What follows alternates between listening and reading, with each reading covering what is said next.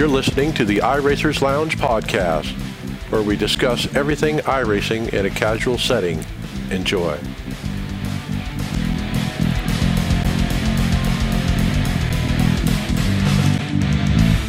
Welcome to the iRacers Lounge. I am your host, Mike Ellis. iRacers Lounge is a podcast for the iRacer, where we talk all things iRacing in a casual setting. Joining me are the usual characters, David Hall. Anybody remember how to use their brake pedal? Brad Wren. Hey, everybody. I don't have much to add after that. All right, and John Curley. Hey, iRacers. And Greg Hectus. What's up, everybody? Well, on today's show, we will recap the iRacing Daytona 500 and discuss some of the issues that have been raised. Find out if you have these bad habits in iRacing, see if you have the cars to experience the rain when it comes out, and is iRacing missing a huge opportunity with the winner of the Daytona 500? And remember, you can follow along with us on your PC or mobile device in real time as you listen to the show and see for yourself all of the great topics and products we'll discuss by visiting iRacersLounge.com and selecting show notes. Hope to see you there.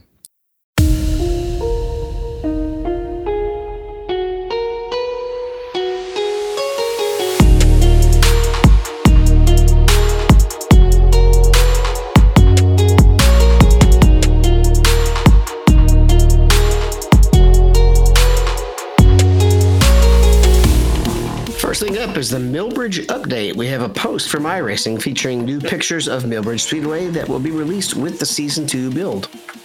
Well, not much of an infield, huh? It's a pretty small track.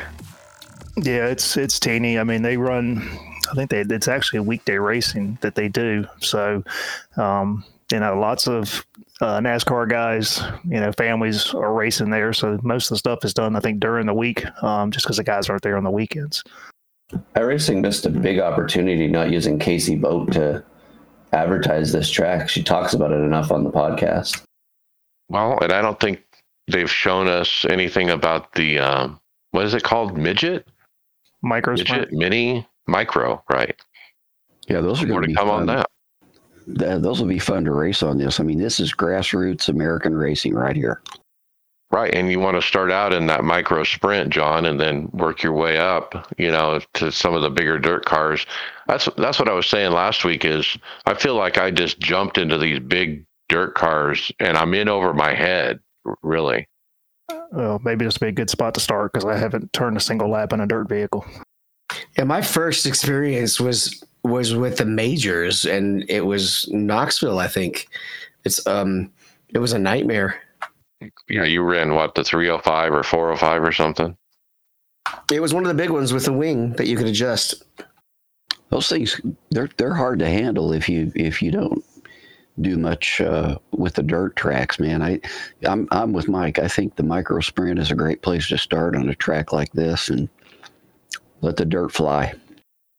All right, well, it's good news. Next, let's talk about some incidents. Incidentally, what was the deal with all the incidents?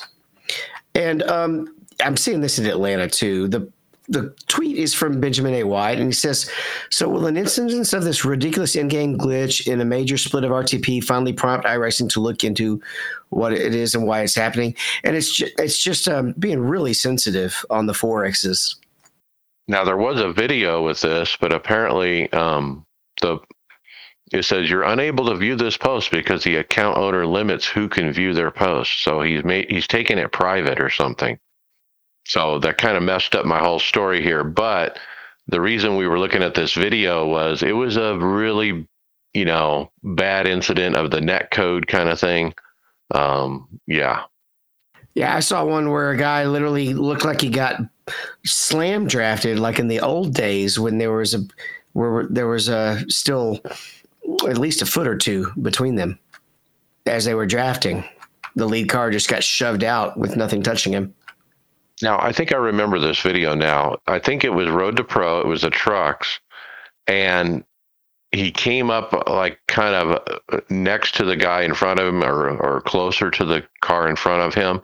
And his whole front end of the NASCAR truck fell off to the ground. And it looked like he had net coded to the guy in front of him, and it totally destroyed his truck.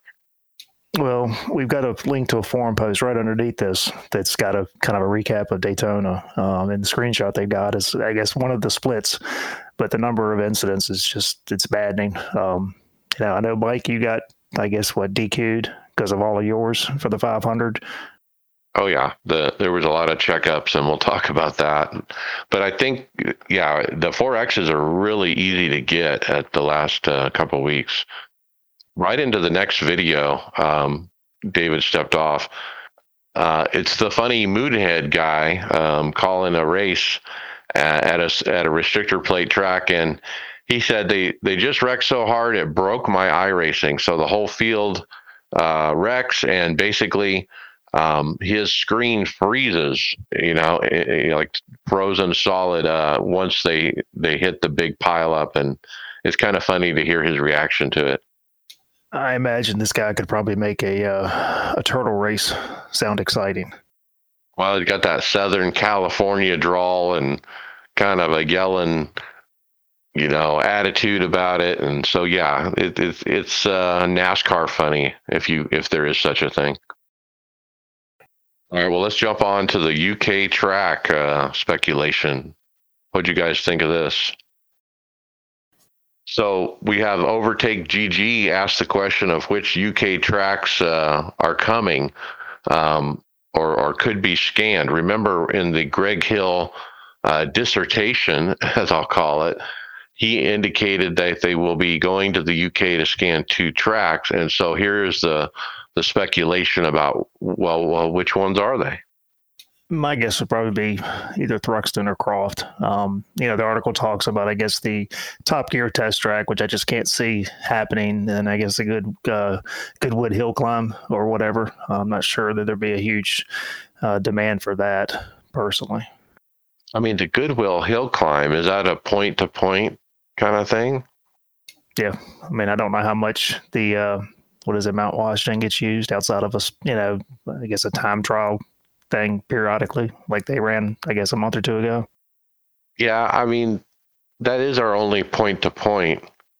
But you're right. When you think about point-to-point racing, the Goodwill hill climb is not at the top of the list. You're thinking Rallycross, you're thinking Norway, that kind of stuff.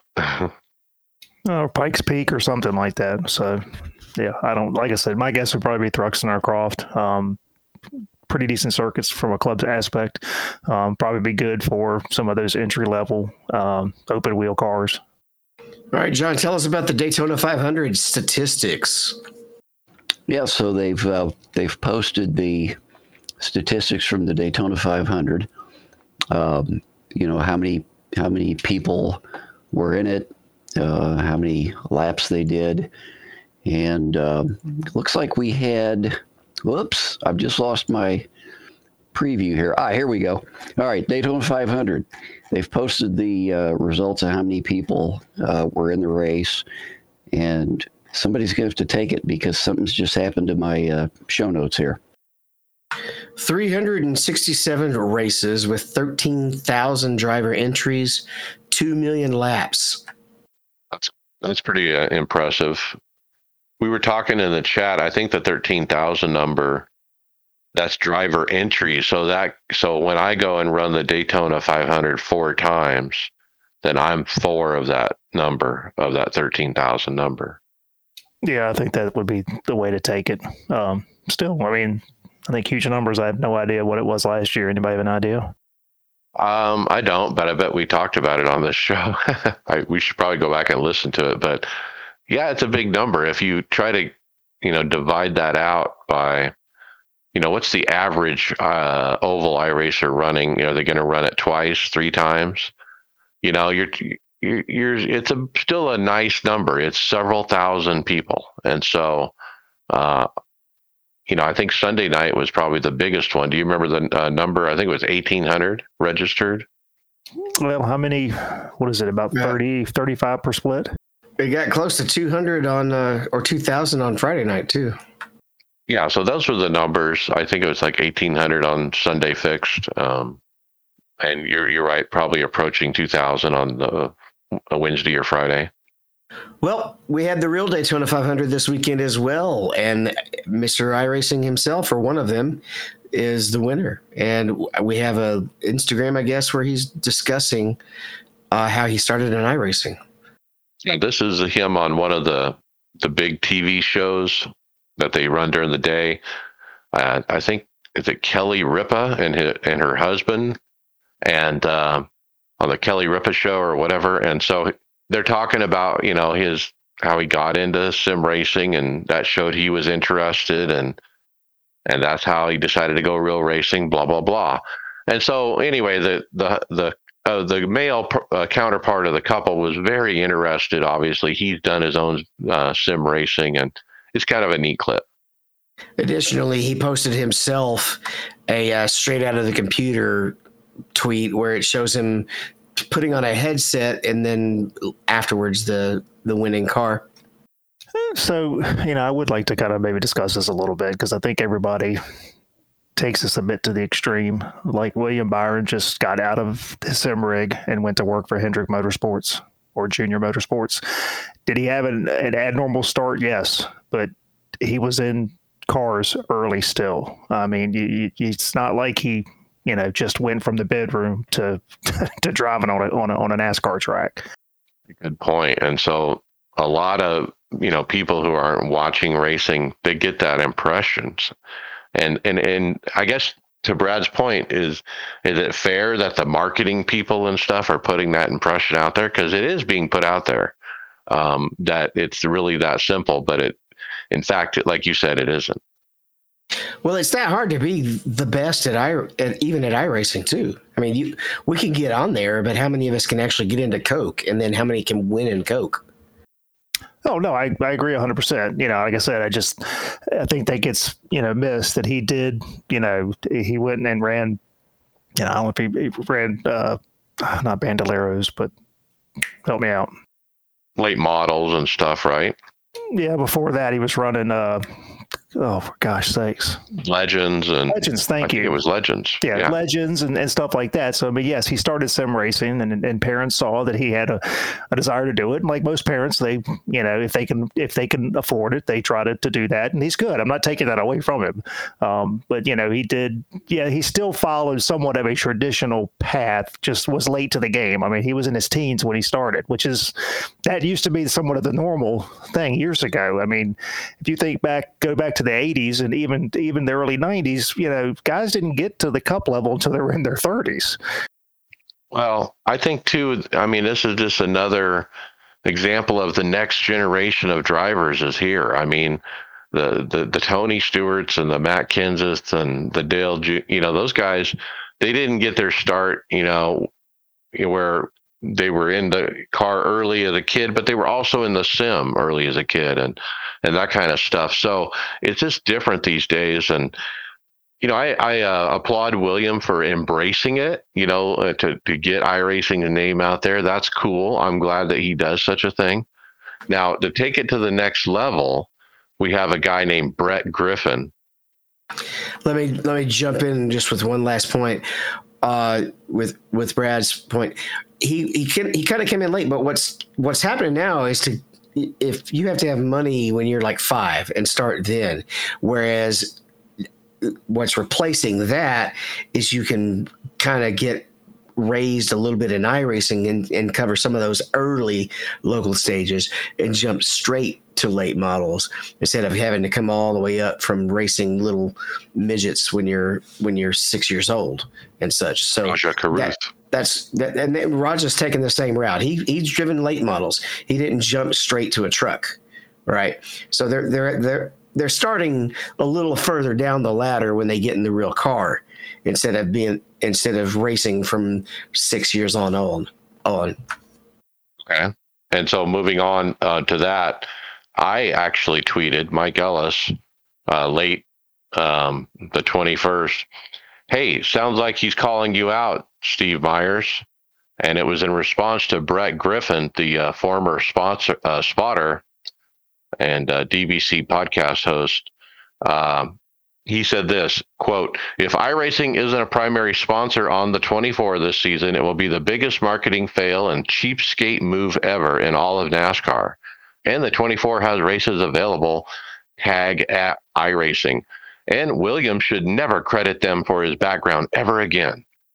Yeah, I don't think Steve Myers liked that, because he responded to that. He said, well, that's his opinion. We've always taken the approach that those dollars are more valuable to us and our customers spent on making our product better.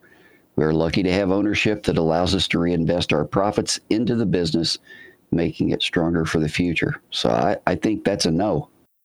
I love the response. Oh man, that is great, isn't it? It's okay. So the couple things that he says there, like, first of all, this is not really a for-profit venture. I mean, he basically just says that everything is being reinvested back into the product.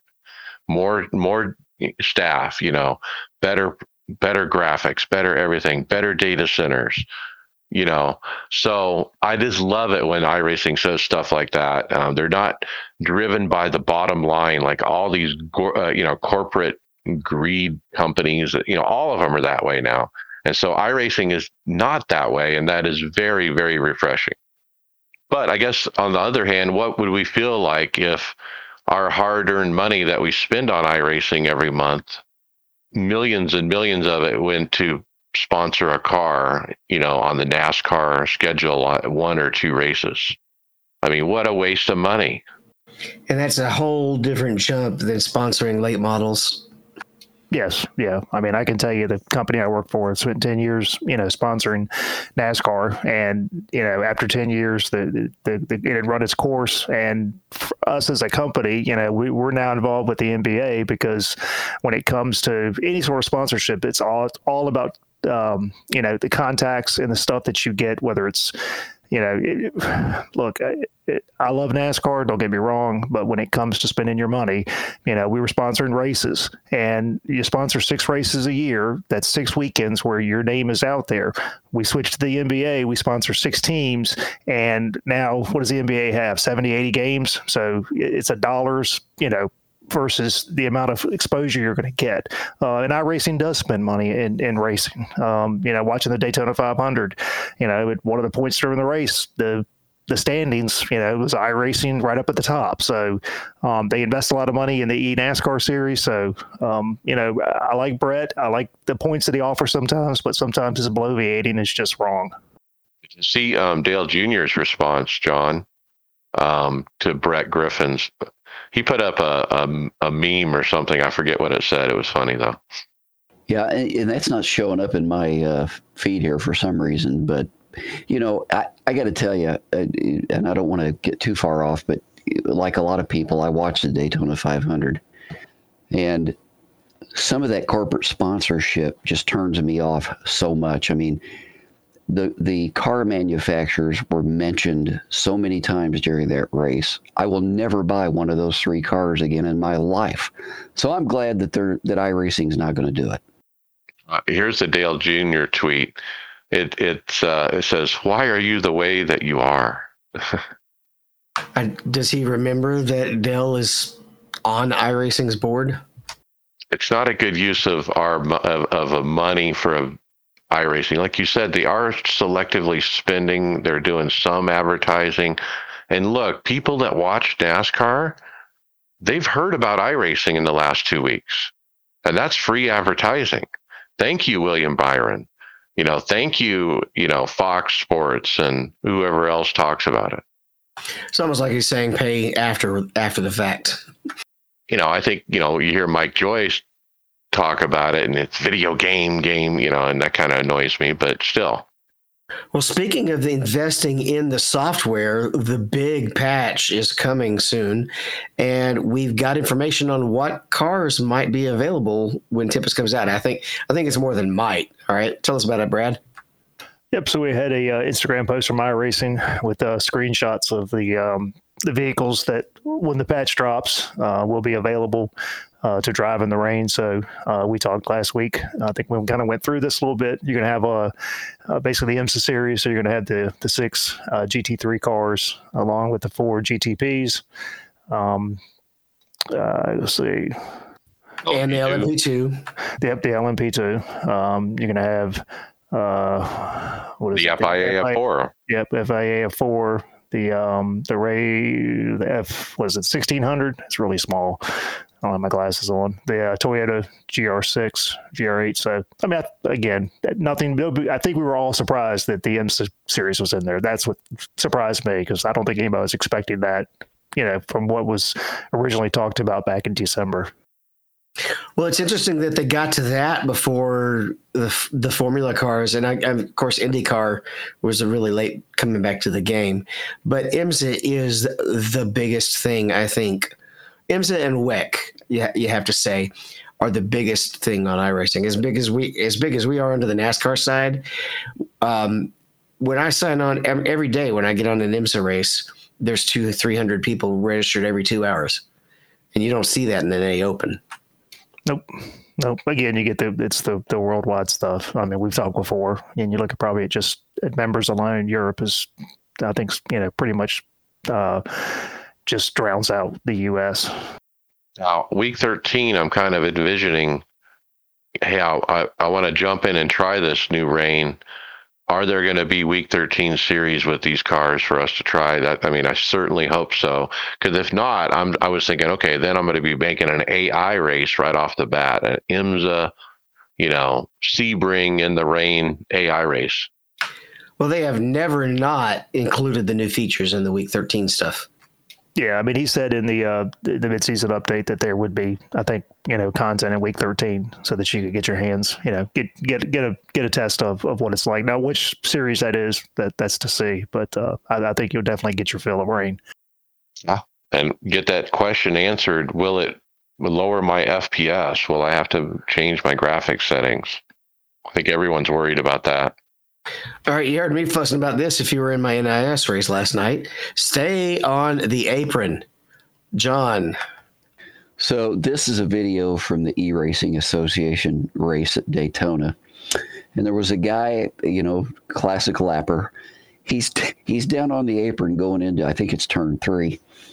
And as the lead pack is coming by him, what does he do? He shoots up onto the track from the apron and caused the big one. Took out, it was the big one, probably 14, 15 cars. And of course, everybody's, on X, they're saying, I hope he got suspended. What a bonehead, and so on and so on. But man, I don't want to say I feel bad for the guy, but he was trying to stay off the track and he just didn't slow down enough and went back and took people out. Okay, so there's this guy named Kevin LePage. That's what I was looking. I was sitting there going, man, what is the guy? What was his name? I was like, Derek Hope. No, it's not Derek Hope. Kevin LePage, exactly. Coming out of the pits, blends right up into the pack. It was horrible. Well, look, this guy wasn't trying to blend into the pack. He was just 40 miles an hour too fast going into the apron at the turn. Yeah. And so it just automatically went up the banking and took out the pack. And anyway, yeah, it reminds me of Kevin LePage. Look, I kind of feel sorry for the guy because if you've never been in that circumstance, it can happen to you. I mean, because you don't realize what the speed is because you're used to it being real fast going in there. And then you don't think, oh, I'm going to be on the flat if I'm going to be out of the way. And I should have slowed down about 300 yards ago. But in this race is not like rookies. I would assume this is maybe an invite only league or something. This is a buy-in. So look at the second video. $4,000 this guy won. And so they show the final lap of him winning the race, and his victory and his yelling and screaming and stuff at the end is priceless. I mean, he's obviously very stoked he won the money. Now, did you see Logan Clavnit's reply to this tweet? Greg posted it. Was that David? I'm sorry. Logan Clampett ripped into this league pretty hard, actually, in a reply. Well, I think he got caught up in that Kevin LePage incident. Mm-hmm. and he, obviously he paid them the race, and yeah, you'd be upset too. But yeah, you're right. Logan did have a nice little reply to the league about their officiating. It just reminds me of what it's like to run in most leagues, especially if they try to enforce their own rules. Because he was saying that they give out penalties for driving through too many boxes, but are less worried about people causing wrecks like this. So I thought that was interesting. Well, Twitter and motorsports are kind of a neat mix. Like you get, you're hot off these events, or you get wrecked out. You jump on the Twitter, you put out some heated comments, and yeah, I love it. Well, the most frustrating thing is that there's just never real consequences for stupidity, right? They'll get you for saying mean things. It's kind of like with a certain politician. They don't like you because you say mean things, but when you do mean things, as long as you didn't do them intentionally, you're okay. How about that guy's victory lane scream? It's genuine, that's for sure. Pretty cool. Cody Niegels is the guy who won the Omega Cup Spring Bowl. All right, this next one I already referred to. It's another X post, and it's the speed boost that I was talking about. If you watch it, the guy's we're in a normal drafting situation. The car is nowhere near the other car, and suddenly there's this delayed bump like he's got slammed. It manages to not cause a wreck. He managed to hold on to it, but it looks like he got hit by a car going 10 miles an hour faster, 10 to 20 miles an hour faster. Right, like a big hit. Like it really pushed him out there. Like he was really lucky to save it. I think there's some, and I said this the first night of the Daytona 500. I said over the radio to you guys, something's different. Something is different with the front to nose contacts, and I can tell. And that night, I actually had so many incidents. I had a problem, and because of those kind of situations, it just raced differently. And then you see videos like this, you're like, wow, okay, well that kind of coincides with what I was feeling. He was shoved over 2 car links out in front of the car that was pushing him, and he was the leader. That was extreme. Yeah, I didn't anticipate, feel anything like that, but that is interesting. Well, we talked about the incidents, and I mean, I know a bunch of us ran Atlanta last night, and the incidents are still just as bad. It's just the 4Xs from what would be normally, I think, casual contact to a bumper. Something needs to get done, because there's no reason for guys to end up with 20 and 24 incidents just from bump drafting. Well, I notice it seems like at Daytona, and it's happening in Atlanta, I think very, very little contact gives you a 4X. And I'm with Mike. Something has changed. Don't know what it is, but there is something different about damage and what's happening to the cars with just a little bit of contact. Agreed. I mean, my teammate Tyler Williamson and I had contact last night, and it was very, very slight. I mean, it wasn't even hardly a touch, and it was a 4X. And it's just like, come on. All right, we can cover the Tag Heuer series next. It looks like Job has taken the sprint race victory, while Webster grabs the feature win. Tell us a little bit more, Mike. Yeah, Job, wow, he maintains the point gap. He won his 3rd straight pole, his 4th straight victory in the sprint race. He followed that up with 7th in the feature, though, and then his teammate Cooper Webster got the win. But Job's having pretty good year with a fantastic start. I mean, he's got a bunch of nice finishes in the bag, so let's see if he can hold it. Well, he's currently sitting with a 50-point lead in the points. And this is not like the Dirt Series where you can miss the feature and really take a hard hit. How about the picture, Brad, on the next one? Speaking of iRacing and sponsorships. There you go. So had a Facebook post from iRacing's Tyler Hudson showing off his fresh livery for his Dirt Late model. So great looking car. Again, yes, Tyler works for iRacing, but I'm sure he's not doing it for free either. So, iRacing does spend money. Good looking car. I'm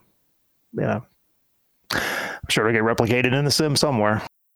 Look, it takes money to go Dirt Late model racing. You got to buy tires and fuel, and everything else, maybe pay crew members and stuff. And so, yeah, iRacing is absolutely spending money on this. I don't imagine they're just adding it to his paycheck, but yeah, they're footing the bill. They're on the car as a primary.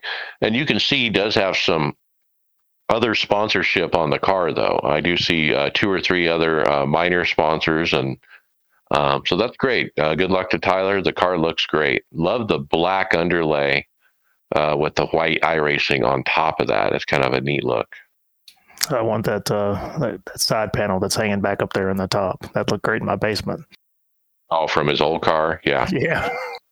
Well, we've got a new setup shop, though they look to be mostly road-centric. They're called Race Clutch. Tell us a little bit more, John. Yeah, so raceclutchcenter.com is launching a setup shop, basically. And it is. It's it's a road course. They're doing the F1s, WRCs, R Factor 2, Le Mans Ultimate, and iRacing setups. The iRacing setups are not live on the site yet. So I this is kind of their promo. But yeah, I mean, this is a new shop. They've got different services. I think they're going to do coaching. So it's a site to check out. Raceclutchcenter.com. Well, from what I hear, all they'll have to do for Le Mans Ultimate, which is coming soon, is transfer their R Factor 2 sets over. Well, it's never mind. So since you bring it up, I mean, there was a warning about SemiCube in the Le Mans Ultimate. If you have a SemiCube, you have to invert your force feedback because it's ass backwards.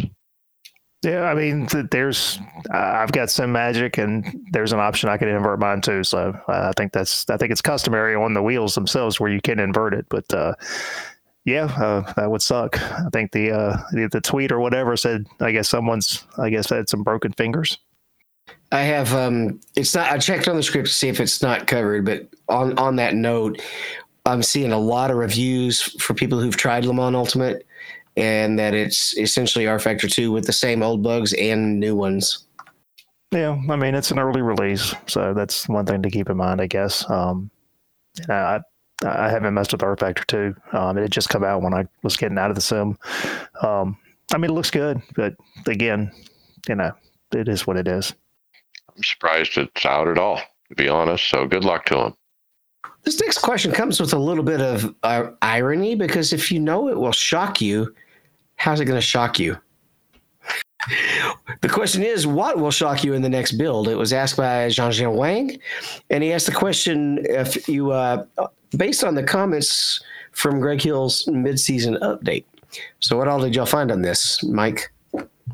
Well, there's speculation from that update about, he says it's a bit of a shocker coming on the racing vehicle front, but will not spoil the surprise too early on that. And so they're kind of reading into the word shocker and speculating maybe it's the Porsche Mission X, which is apparently an EV car, or Formula E. Maybe we're going to have Formula E coming.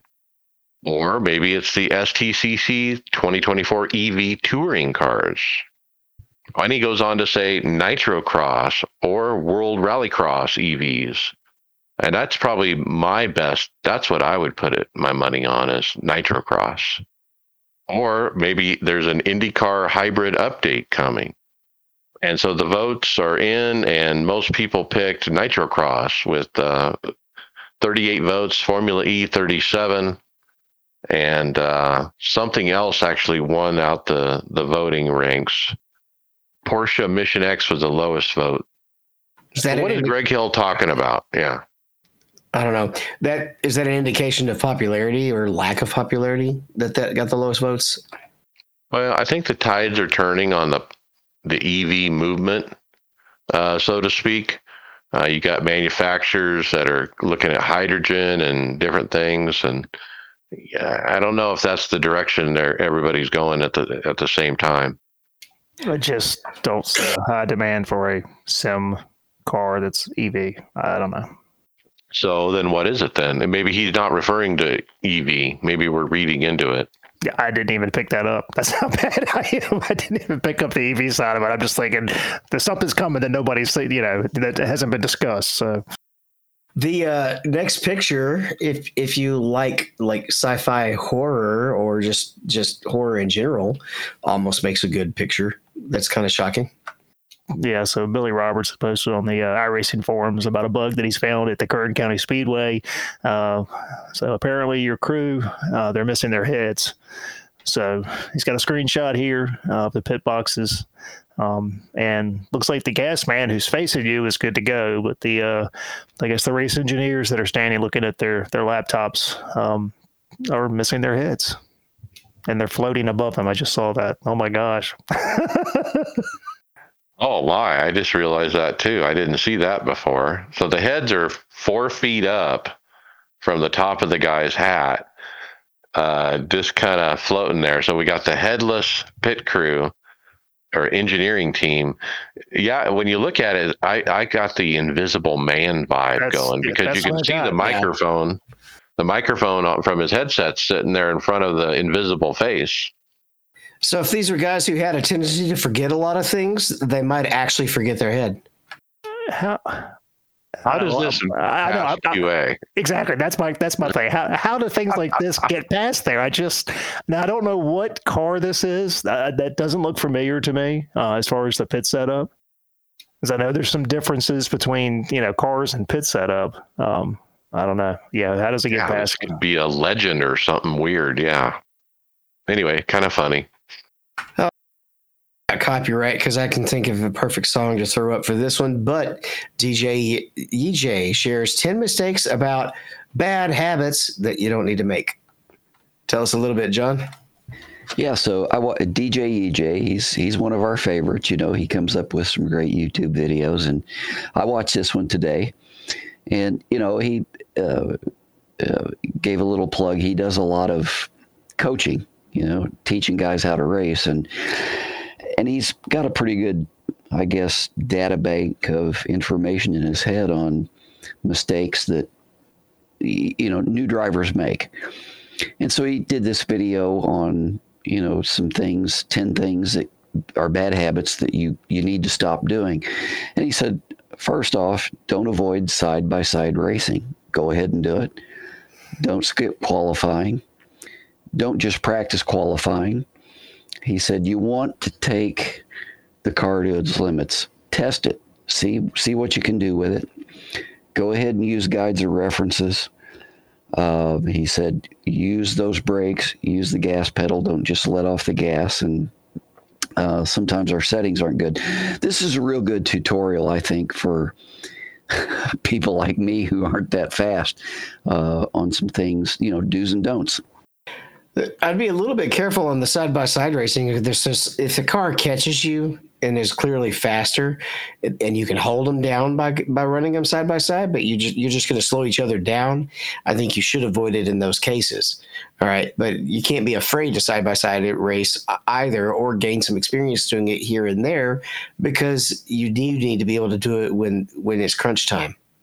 Well, he's referring to the rookie class specifically. As you're coming up, you're a new person. He said that the bad habit is people are trying to avoid the side-by-side racing, trying to get out of rookies as fast as they can. That's what people tell them to do.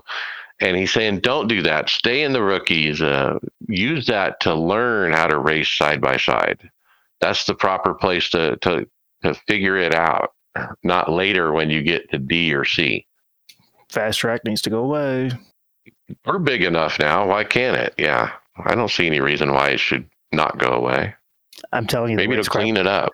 It would. The racecraft was so much better, when you had to run an entire season before you could change classes. It was so much better. Well, I agree with you guys on that. I mean, I think that's absolutely true. But how does iRacing sell new cars and tracks if they put you on a slow track? Well, hopefully we get to a point where there's just enough subscribers that they're not that, they don't need to do that money grab anymore. Like, oh, we got to get everyone to, A class so they can buy all the new content. I let it play out. If you remember when we did the math on their numbers of active subscribers and we took the average cost of a year, there was quite a bit of change coming in, Mike. Just in subscriptions. Right, and they got a big staff. Granted, 130 is what we heard last time. So, that's a lot of salary. So I know. I'm just saying. I'm just saying. Maybe not 12 weeks. Maybe 6 weeks. Something. I mean, I don't know how quick you can fast track now, but I know it's definitely quicker than 12 weeks. I'll tell you how quick you can fast track. When Bristol went to dirt the first time, I had never run an official dirt race, right? So we had the NIS rate and A opens there for that week, but they had already separated the ratings. So your rating and your gains were based on your dirt rating. In 1 week, I was Class C. That's unreal. So I think this video is good for older, seasoned vets like myself as well, because it reminds me of what my bad habits are. Like he mentions not using, track guides or, racing references. And I remember back several years ago, some of our teammates would do that. Like every week, at the beginning of the week, oh, there's a track guide out by so-and-so on YouTube, and you watch it and you get some ideas before you even get on the track. And, I don't do stuff like that, but could it help me? It might, and so it's kind of neat to get those ideas.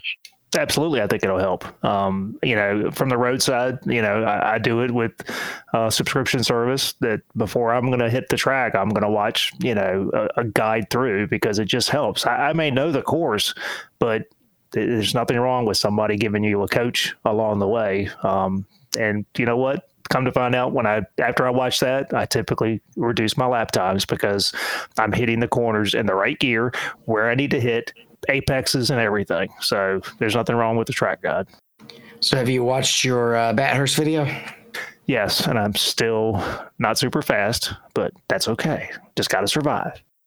So I watched, I'm practicing for Bathurst, and I'm not a road guy, but I'm having fun with it. Very slow. So then I watched 4 Bathurst track guides, got on the track, and was 3 seconds faster just going off of those guides. So that says a lot right there. And the other one here, refused to test the car limits, but also the track limits.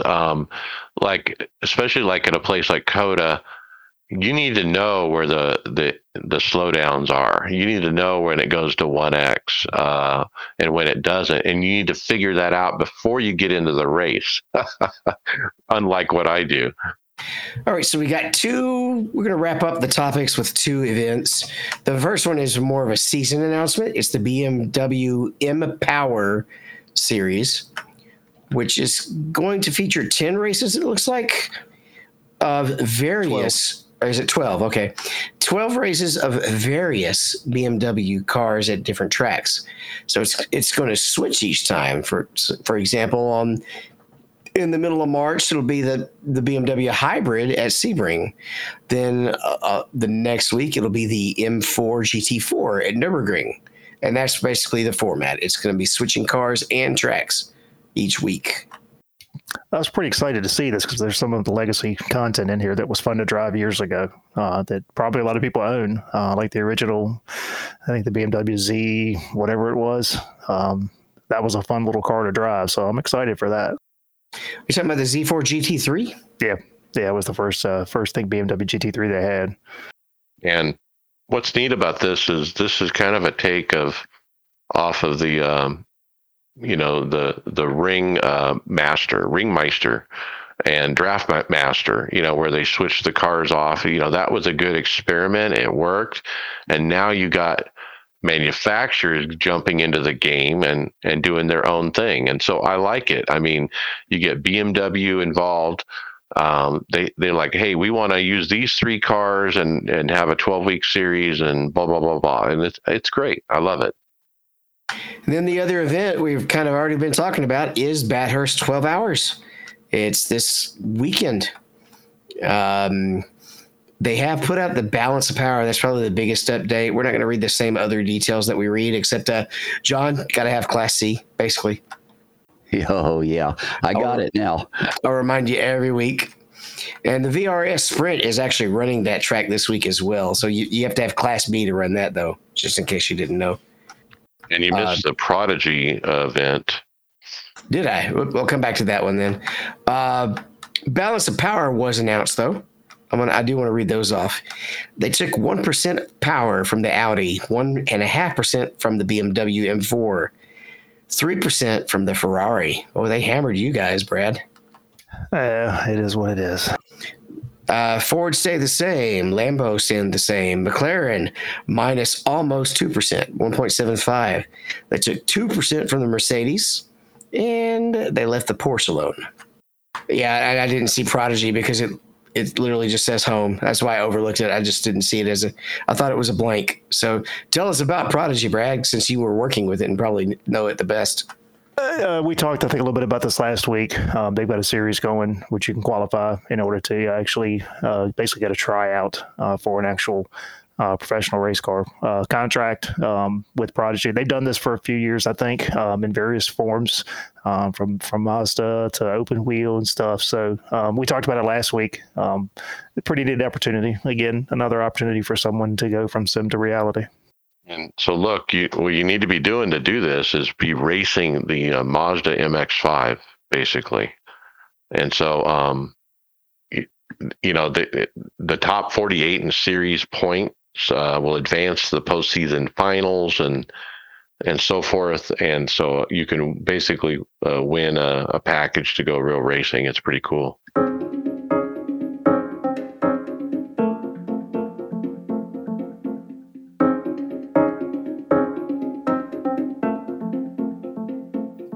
Okay, podcast housekeeping. Leave us a review on your favorite podcast platform to make it easier for more listeners to find us. Mention the podcast to your fellow drivers so they don't miss out. We do appreciate it. Get involved in the discussion over at the Discord. Lots of people showing off their rigs and wheels this week. Pretty cool stuff over there. And then iRacersLounge.com for the show notes, where you can see all the links to everything we discuss. We're still in regular rotation at the Performance Motorsports Network, and iRacers Lounge merchandise is available at iRacersLounge.shop. Really high-end stuff, guys, hats and shirts. Fantasy, I haven't even looked, guys. Who won it? I know Brian and I were going to try to get through this, and that didn't happen. All right, I have the overall league standings.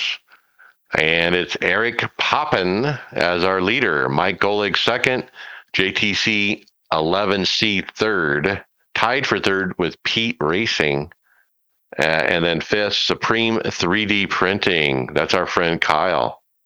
And so I think Kyle Pendergraft's the highest teammate on the list in P5. Congratulations to those 5 guys on winning the Daytona Lottery. Yeah, I signed up to do it with you guys this year, and I'm currently sitting 45th, so not a good first week. I think I got Byron out of a good finish. So I was just listening to a podcast where Alex actually kind of took more credit for that wreck than Byron. We should have. I got Hendrick out of a good finish. How about that? So now, how do people sign up for the our fantasy contest here? NASCAR app on your smartphone, Android or Apple. And you hit the little menu in the upper corner, the 3 lines, and then fantasy, and then go find the league from there. You can get there on the website as well, NASCAR.com. Yeah, it was pretty easy. I was signed up within about 10 minutes, so it's pretty quick. I ended up 19th in the standings. So what about Atlanta? Is it the same story, different week? No, it's worse. In Daytona, you could still kind of find the fast drivers and work together and actually accomplish something. In Atlanta, you're basically just stuck until somebody screws up. It's just a parade. There's no passing. No, I think we all experienced that last night. So who do we like? You got to like Hendrick still. They're hot right now. So I guess I'm going to go with Hendrick. I I think the Fords are still having an upper hand. I would think so. Logano is quick. I'm probably going to say the Fords should still be quick. And what do you guys think of Kevin Harvick? I think he did well. He's definitely it's much easier to listen to Kevin than it is to listen to Bowyer. I think the MRN broadcast was great. Yeah, I'm done. I'm done with NASCAR broadcasts on Fox. I'm going to have to listen to MRN from here on out. I just prefer to anyway, because I actually was on racing myself, or I think actually flying a plane at that point and listening while I did. Yeah, go ahead. Well, I was going to say Doug Rice is retiring from PRN, and they had him on the MRN broadcast, and that was kind of a nice gesture, after his 35 years as the voice of NASCAR. Yeah, I mean, MRN's always been great. I can remember years and years ago, be out, cutting grass and listening to the race and stop cutting and run into the house because it sounded like there was an incredible race going on, only to turn it on and to be disappointed that MRN was just making it sound better than it actually was. But that's okay. They're really good at doing that at Indianapolis. They can make Indianapolis sound like it's super exciting, and then you go look at it and you're like, what? Just be glad to get these two drafting tracks is what they call them now. They're not restrictor plate tracks. They're just drafting tracks. Happy to get them in the rear view. Will this computer run iRacing? Not now. It's time for hardware software, and we're going to open up with Tony Kanaan walking us through his SimLabs chassis build. Mike, give us a little story. Well, that's just it. He goes over some tips and tricks on how to put a SimLab Pro together that you can get from Micro Center. The Tony Kanaan edition is green. I love the color. He has some great tips for anyone building a rig. You should just take a moment and go through this. He talks about where at one point where the written instructions for the build indicate you need spacers, but they actually don't include the spacers. And then he figured out that you don't even need the spacers. And so he has like tips like that. Like you could get really thrown off on a couple little things with this build. And look, I have a teammate, Steve Llewellyn, who he actually sold all his sim racing equipment last year because he had a family change in his family and he needed to get out. But he messaged me this afternoon and said, look, I'm getting back in. What rig should I buy? Well, this is the one I told him to buy, the SimLab Pro. This is, one of three I recommended, but this is the top three. I really think it is. I think it was a good video. I mean, there are things I watched in this that I wish I had watched, before I built mine. I built mine on the ground. In hindsight, I should have put it on a table. It would have been much easier. Spending half a day on your hands and knees and doing everything on the ground was a disaster. So it's a good, it was a good video. Micro Center, I think it's a great resource if you've got one near you to where you can go see the stuff and actually touch it and look at it. I've got 3 hours from me. So when it comes time to maybe look at some different hardware, I'm definitely taking a trip. Did Micro Center make the instructions, or did SimLab finally add instructions? Because mine had no instructions. I figured it all out by watching the retired, is it Barney? Was that his name? Sim Racing Garage? Sim Racing Garage, yeah. Look, I've got a track racer, and the directions I got, were not great. There were steps that were not needed anymore, and actually reached out on a couple of things, and they're like, "Oh, that's not the right directions. You need to use these." I'm like, well, this is what you sent me. So I think there's every review I've seen of almost any rig, there seems to be some sort of questions when it comes to directions. Is it a track racer or is it a SimLab? This is a SimLab. What I'm saying is, just like Tony said about, steps missing or parts missing, it somewhat seems to be consistent with almost all of the rig, builders. That they just don't seem to do a very good job of either keeping updated material online or sent with it. Because it's overwhelming and daunting when you start to put one of these things together, because you don't want to make a mistake, because you're 10, 15 steps into it when you realize that you screwed up step 2. I think the other thing the video highlights for me is the differences between the the Heritage P1X that David and I have compared to this new P1 Pro. And the biggest difference was when you put together the original, base, so to speak, it has these little corner pieces that just screw right into the metal, and it makes it real easy compared to the Heritage P1X. You had these little corner brackets, and you had to stack them, and you had 2 of them, and you had to set them on every single corner and get them aligned just right. So it's quite a different build. It's much faster, it looks like, to build one of these than a P1X was. All right, and I just got to be honest, I got in trouble because my wife was watching the stream and she heard me talk about going to Micro Center. So if I disappear quickly, you'll know why. The thing about Micro Center is if you can go there, you avoid shipping. Now, when I bought my SemiCube wheelbase, I got it from Micro Center and I had it shipped. Yeah, mine came from Europe. All right. Probably can't talk your wife into letting you buy this either, Brad, can you? Are we talking Goodyear shoes? Yes. No, but I race with karting shoes, so that's probably just as bad. But yeah, Goodyear's. I've seen some commercials, and I guess maybe on X and stuff like that. But we got a link here to their website for Goodyear feet, Goodyear Footwear USA.com's collections of performance shoes, casual, sim racing. I don't know. I'm not a huge Goodyear fan, particularly. Maybe a good avenue for those. I think most people probably still race in socks. I stopped racing in socks many years ago just because of the type of pedals I used. Just couldn't do them in socks. Mike, you've got the pedals I used to have, the main performance sim pedals. There's no way I could do those in socks. And even with the Husenfeld Sprints, I can't use socks. So it's probably a good option. I didn't really look at pricing. Not in the shoe market right now, but I think any sort of good avenue is good for shoes when it comes to sim racing. You bring up a good point. If you're racing on a pedal that you can race with socks, you're not really racing with pressure. You're racing with position. That turns into nothing but memory, muscle memory. Well, it's all muscle memory, but there's a difference between position and pressure. And with pressure, you're having to control exactly how far you push. I said that wrong. With position, you're having to control exactly how far you push, and you almost sometimes have to lift your leg up a little, and force the other direction to keep it where you need it.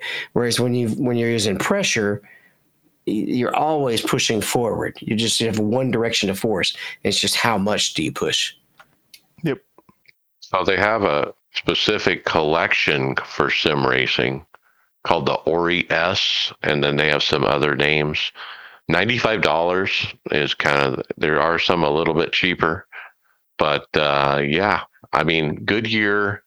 I actually bought a rubber hose for my yard from Goodyear, and it's the best hose money could buy. I mean, it'll never deteriorate in the Arizona sun.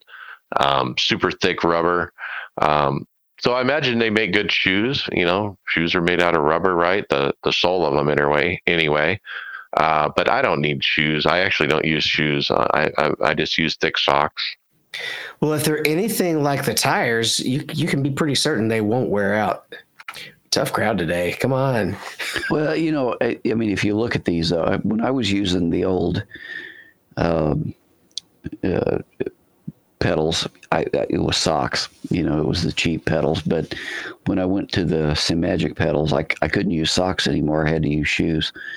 So I don't know, for $95, we spend a lot more money than that on some other things. So it's a lightweight shoe, breathable fabric, got a rounded heel, which is considered to be good for drivers, slip resistant. Yeah, if you're looking for shoes to drive with, maybe this is worth checking out. Oh, yeah, well, that's fine. Like I said, I picked up a pair of karting shoes off Amazon for about $45. They're great. Absolutely great. Are we ready for another wheel, John?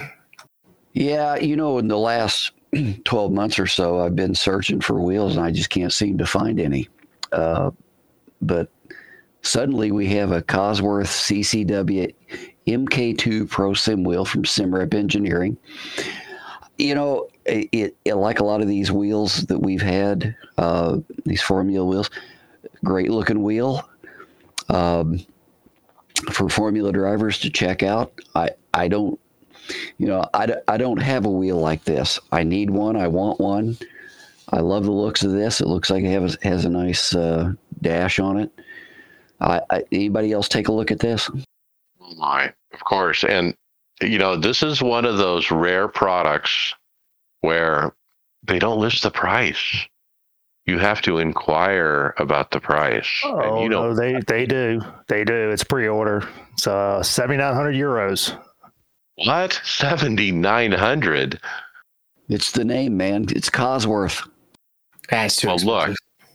Look, let's talk about the Cosworth name. So you go to IndyCar race and you look at an IndyCar, they're using Cosworth wheels. Sure they are. And 7,900 is the base. You can get more stuff for more money with that. That doesn't include, dual clutch upgrade and other stuff. So quick translation, I think that's like $8,300. I'm going to read a little quote off the website. We are incredibly proud that we've been asked to develop the electronics and software for the Cosworth ProSim wheel. The last few months, we have worked together with Cosworth to re-engineer the CCW MK2 from a motorsport wheel to a sim wheel. All parts are genuine Cosworth parts. The electronics have been re-engineered for sim racing purposes. If I hit the lottery, there'll be signs. This could be one, but I'd have to hit the lottery. Well, this is for people like the next guy we're going to talk about, I think, really. I mean, the average sim racer it's out of reach. I'm sorry. It's just not realistic. Well, who is that next guy, John, since you brought him up? Well, his name is Joe Rogan. Joe has had a custom-made $70,000 racing simulator built. 3 or 4 weeks ago, I heard about this and I issued a challenge to Joe. Joe, let's do Bathurst or something. He's got a super, super cool podium rig that's been custom built for him. Mike, when I saw this, I thought of you because look at those monitors. These are my dream project. The monitors that they do at Podium Racing. So first of all, the stand that they have, if you jump over to like the 18-minute mark, you'll see what I'm talking about. The triple monitor stand, they have a stand behind it for the computer, and then there's also a tray for the subwoofer, and then they have the 3 speakers, center, left, and right, mounted on the uprights of the triple monitor mount, so you have audio built in. It also they have this really neat integrated wheel stand.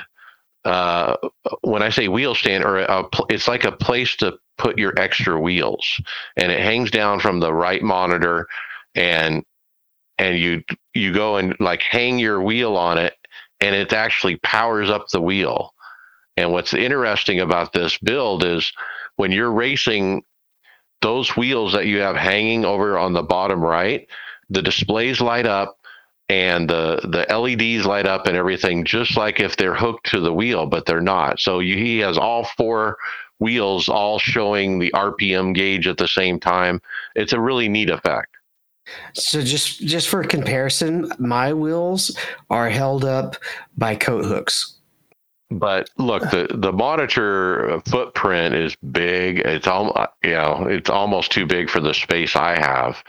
So I don't know if I'm going to have this exact thing, but man, I really like that bigger monitor thing. And then you just set a rig in front of it.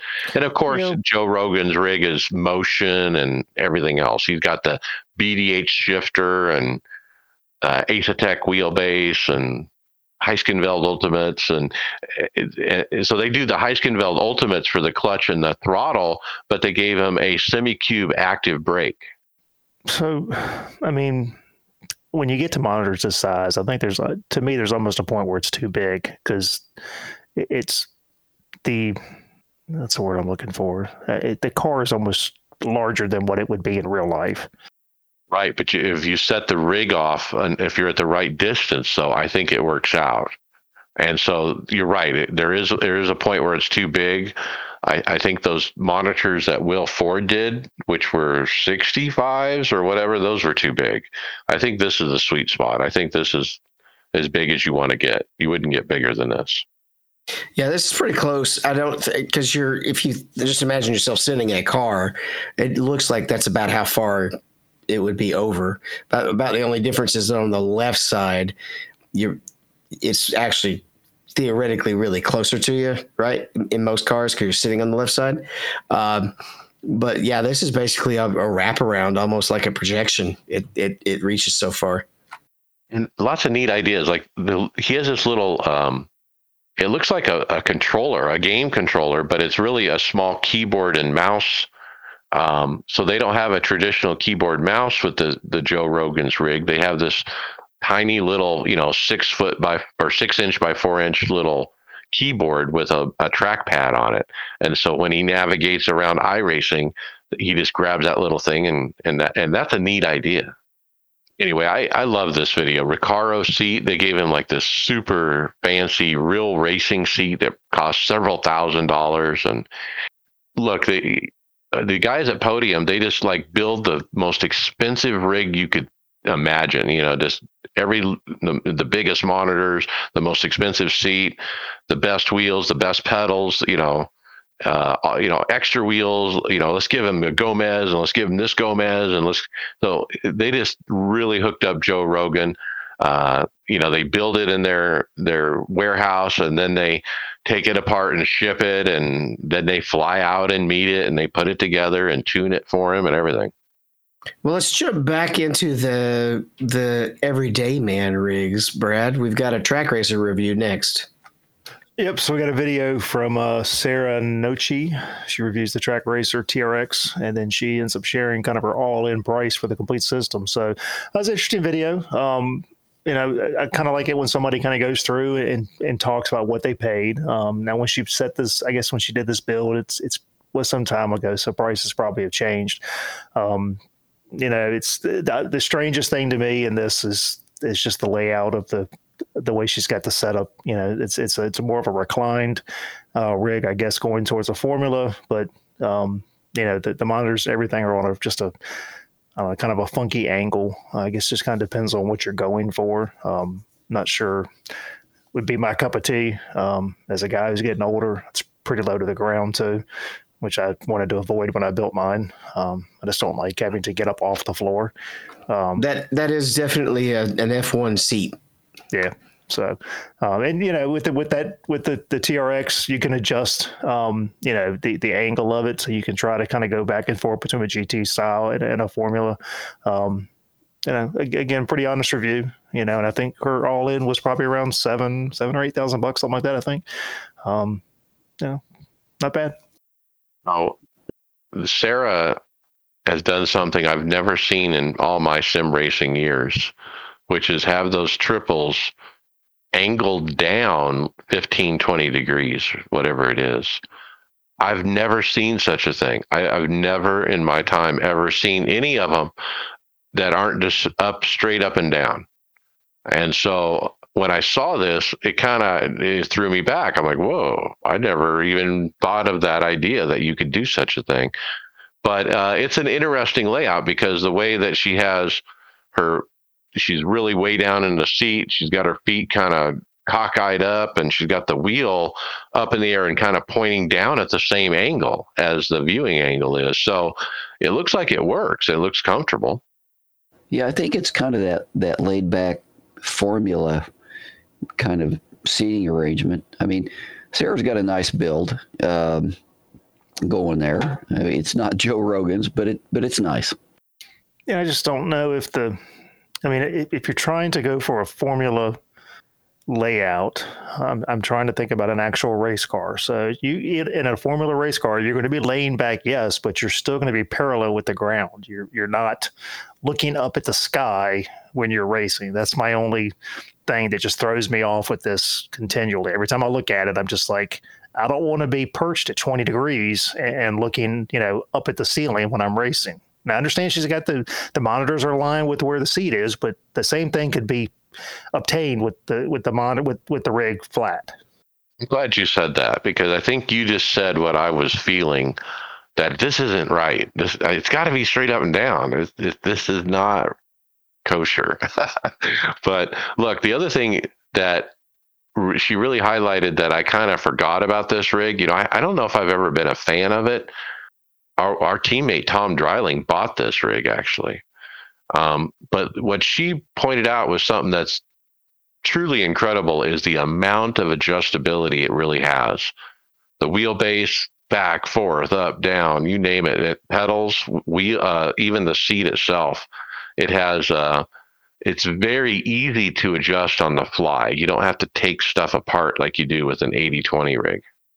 Well, I've got the cousin to this. I've got the Track Racer TR8 Pro, and adjustability is one of the reasons I got it, because I can adjust anything and everything just with loosening a couple of little screws. It very adjustable. I mean, and if you like that laid back approach to it, maybe it's just I don't know, maybe it balances out her weight better. But yeah, it's a really adjustable rig, and I like mine. And she's got a newer YouTube channel. She's just starting iRacing, and I subscribed. She was great. Glad to have her in the community. It made me think of Annie Rabbits. When's the last time we heard of Annie Rabbits, David? It's been a while. She was streaming for a while, and I kind of stopped keeping up with the Discord because I just have too many Discords to keep up with, and I haven't run into her lately. I don't think she's on anymore. All right, this next one is a SHH shifter unboxing, and this was one I almost bought. It's a 3D printed, affordable shifter that can switch between H pattern and sequential pretty easily. Brad, have you given this video a watch? Yeah, I did. I watched this. It's pretty neat. Pretty neat setup. What he was upfront and honest and said that what he's unboxing is not what comes with the kit. He bought a bunch of extra stuff, different mounting options, different gate plates. I don't know if I'm saying that right, but for the shifter to where you can change how the pattern is. Reminded me of the old, was it TH8 Thrustmaster shifter, maybe? I think I had one of those back in the day where you had to take the plate off to change it to sequential and H pattern. For 3D printing, I mean, it looks pretty good. I did like that. I guess you could get your own logo or whatever put on there, which is pretty cool if you like that. So he didn't get super deep into a full review so much as just an unboxing. But for a mid-level entry, mid to entry to mid shifter, seems to be a pretty good option. 109 euros. I think this is the one Bobby has, actually. I think he actually got this one. I'm not 100% sure. Yeah, somebody on our team bought this. I've heard good things about it. There's just a switch on the side to switch it from H to sequential. It's functional. You don't really need the plates, but they're kind of nice to have, I guess. But it does have that 3D printed look. So yeah. Well, let's shift on to the next shifter review, Mike. Yeah, we got the VNM sequential shifter review.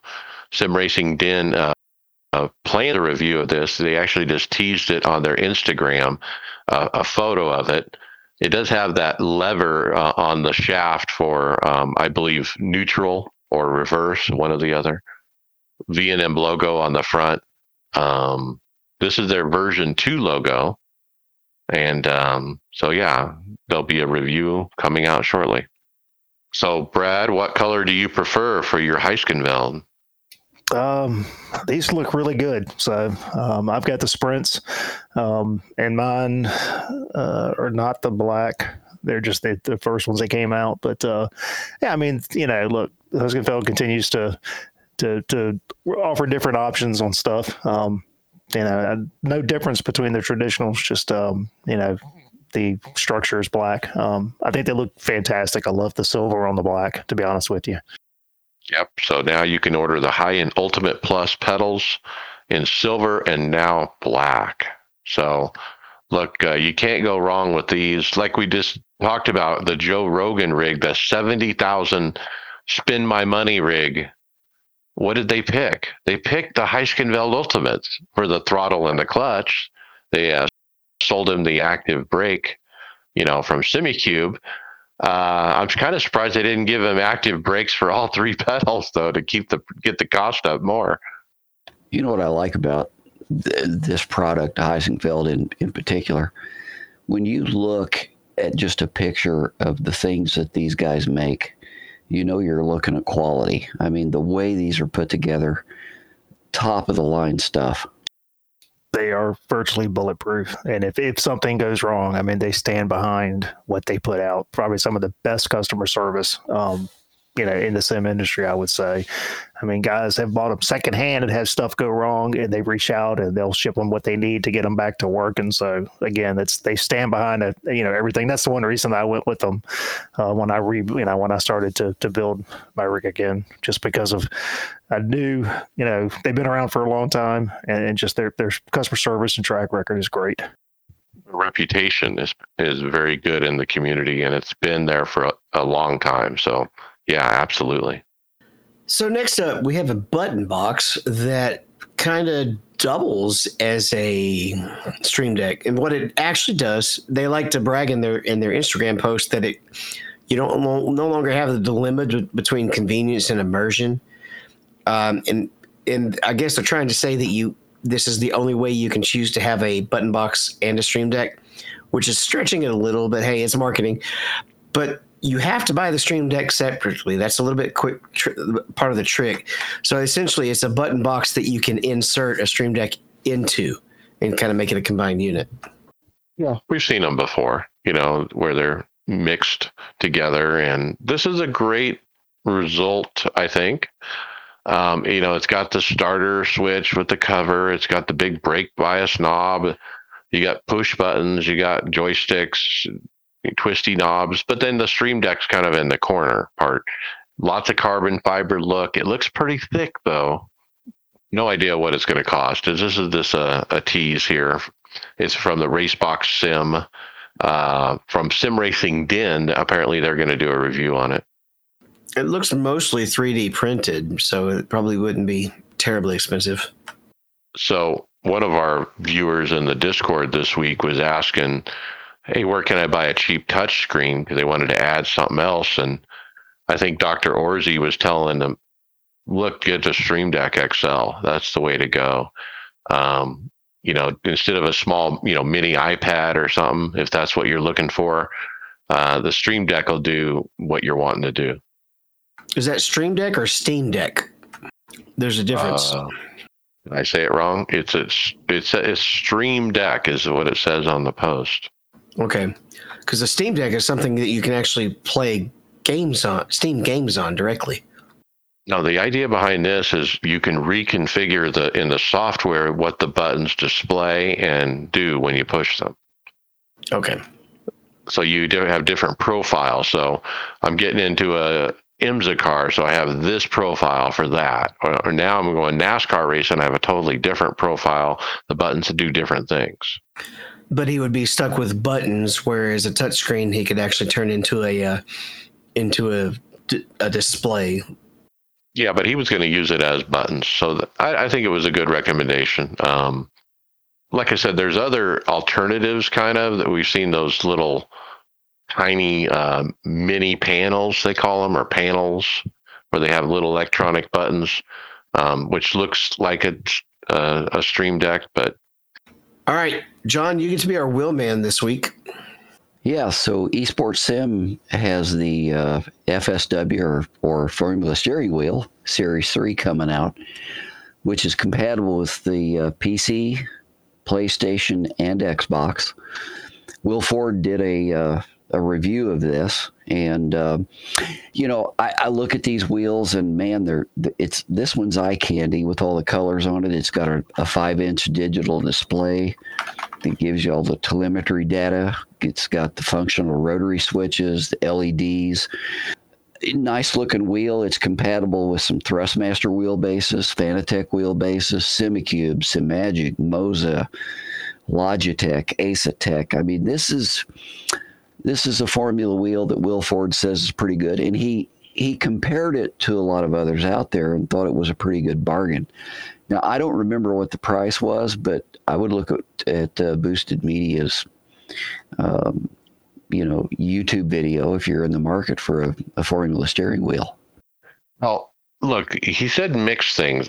I mean, Will is very diplomatic when he has a product that's just not quite there. And at the end of this, in the conclusions, I carried off some different thoughts from what he was saying.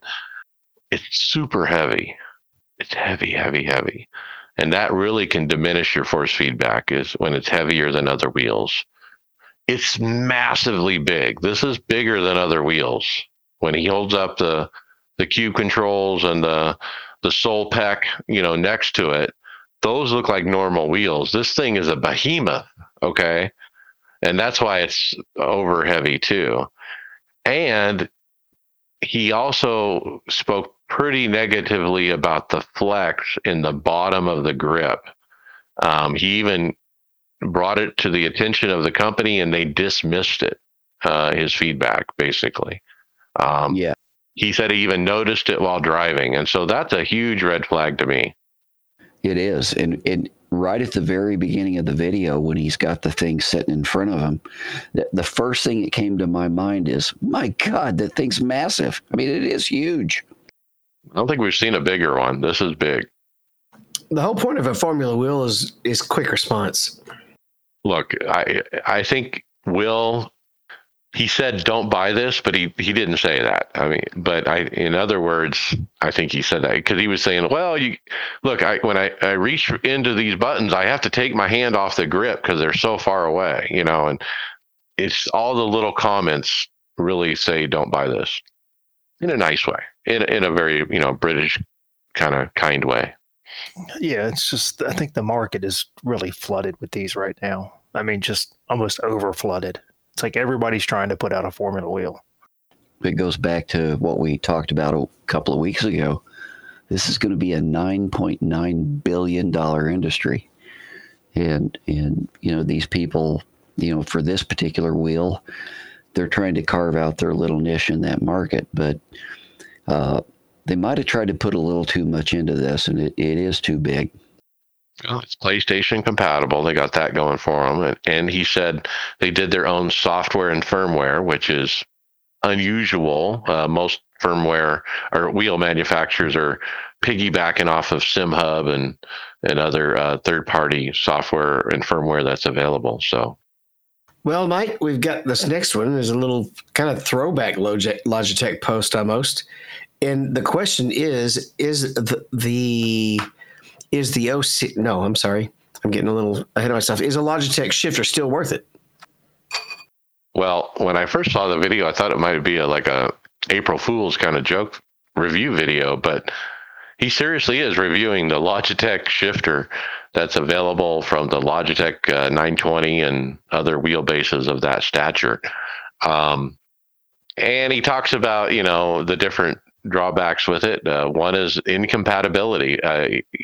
When he used it, he actually has to run it into the original wheelbase and then have it plugged into the computer. Or you can actually buy an adapter off of Amazon that's $30. The thing only costs $70, I think, or $60 to begin with.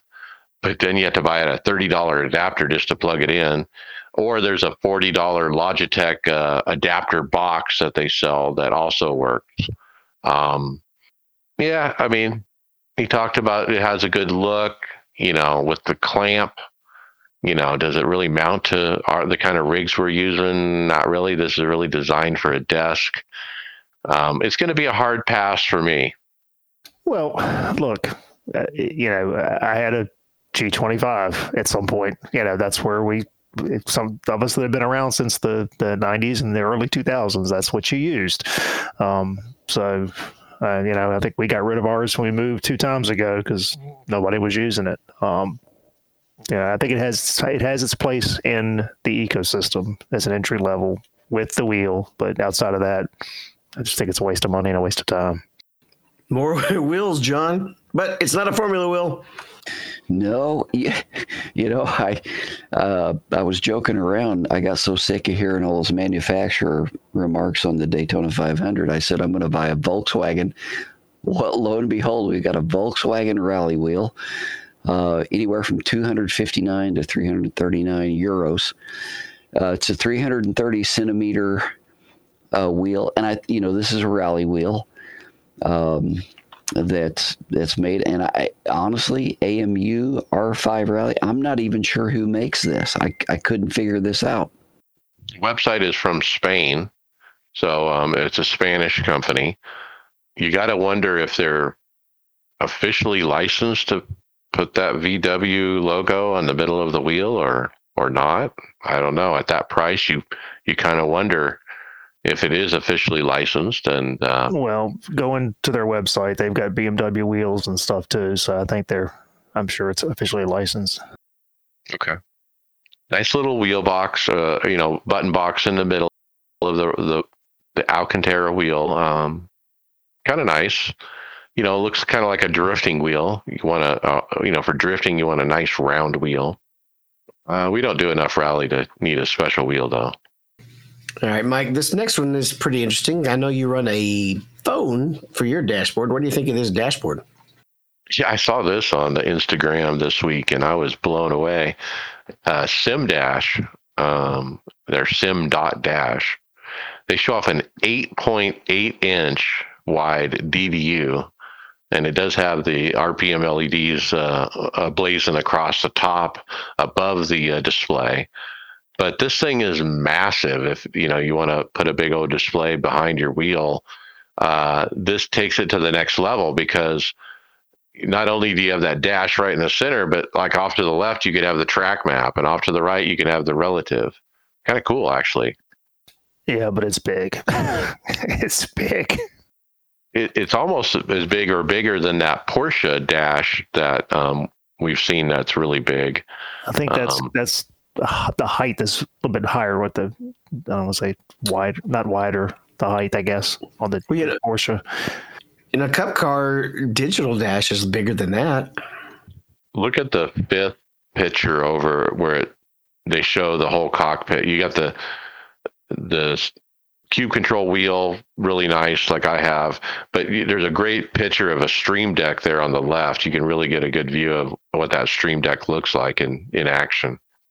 It's got Brad's favorite item on there as well, the wind simulators.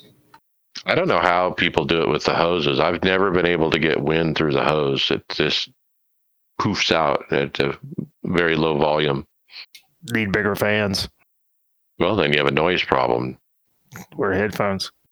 Or, David, how about this next simulator? Well, is this just a motion sim, or is this actually a factory sim? This is Dallara sim. Yeah.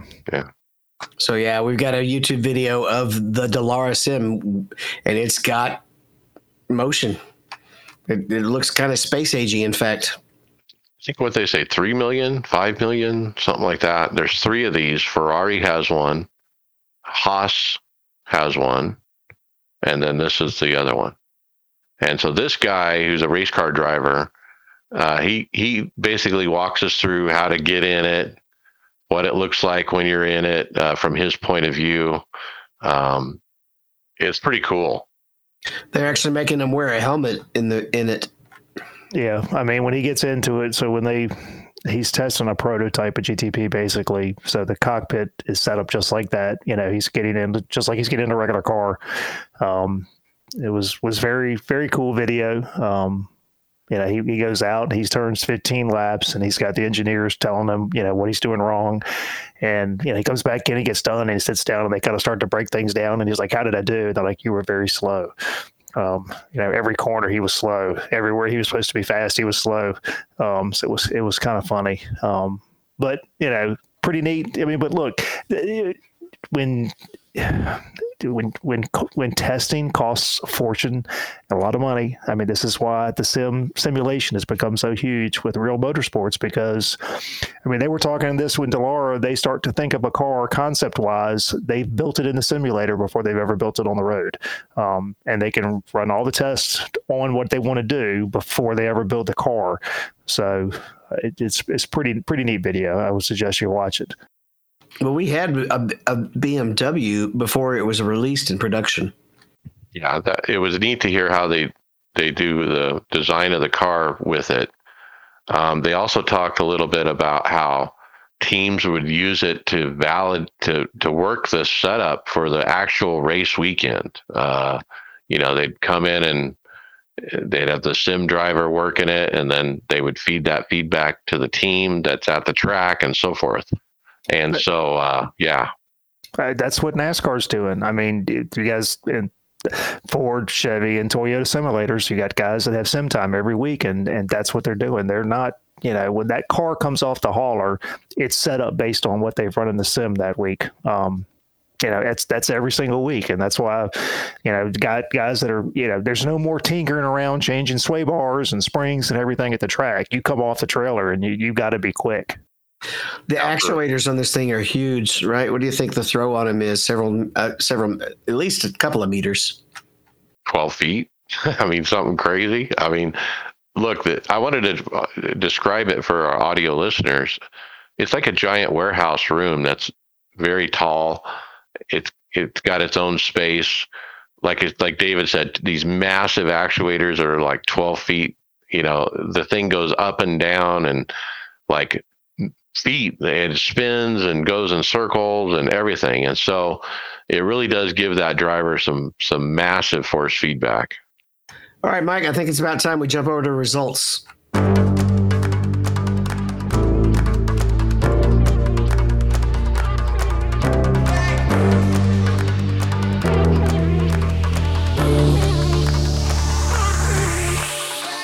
All right, let's do it. All right, let's talk Friday Open. This was the Daytona 500. I got a P6. Oh, no, wait a minute. I was P6 early on. There was a big wreck with the leader on the front row. The bottom kept hitting the apron, and he basically lost it and took out the field. I barely missed that one. Later, I had a situation where my screen froze for almost 4 seconds. I lost a bunch of track position. I didn't wreck. I ended up losing a lap eventually, gained that lap back on track before a caution. While under caution, one guy was really slow to come around to pit road. So we were all stopped at the entrance waiting, and then some guy came up and ran into the back of me and gave me a drive-through penalty. I was able to catch a caution after that. Penalty was served, kept it on the lead lap, and then I started getting involved in incident after incident. I got to 24X on the second green-white checker when they wrecked. I was able to drive through and finish P6. So I actually got a decent finish, a top 10. So David, P11. Yeah, I was strong at Daytona all week, but just didn't get lucky. On this one, I got dumped late. A guy just stuck it down on the inside and pushed me when I tried to not let him go. I let probably the whole open up just a little too much. But I couldn't 100% blame him, but he definitely was unforgiving. But it was late in the race. Still climbed back. But, that's Daytona. Hi, Justin, P32. Race had 3 cautions by lap 10. I was in the last caution, meatball. Chris Waldron, P13. Got spun with 60 to go.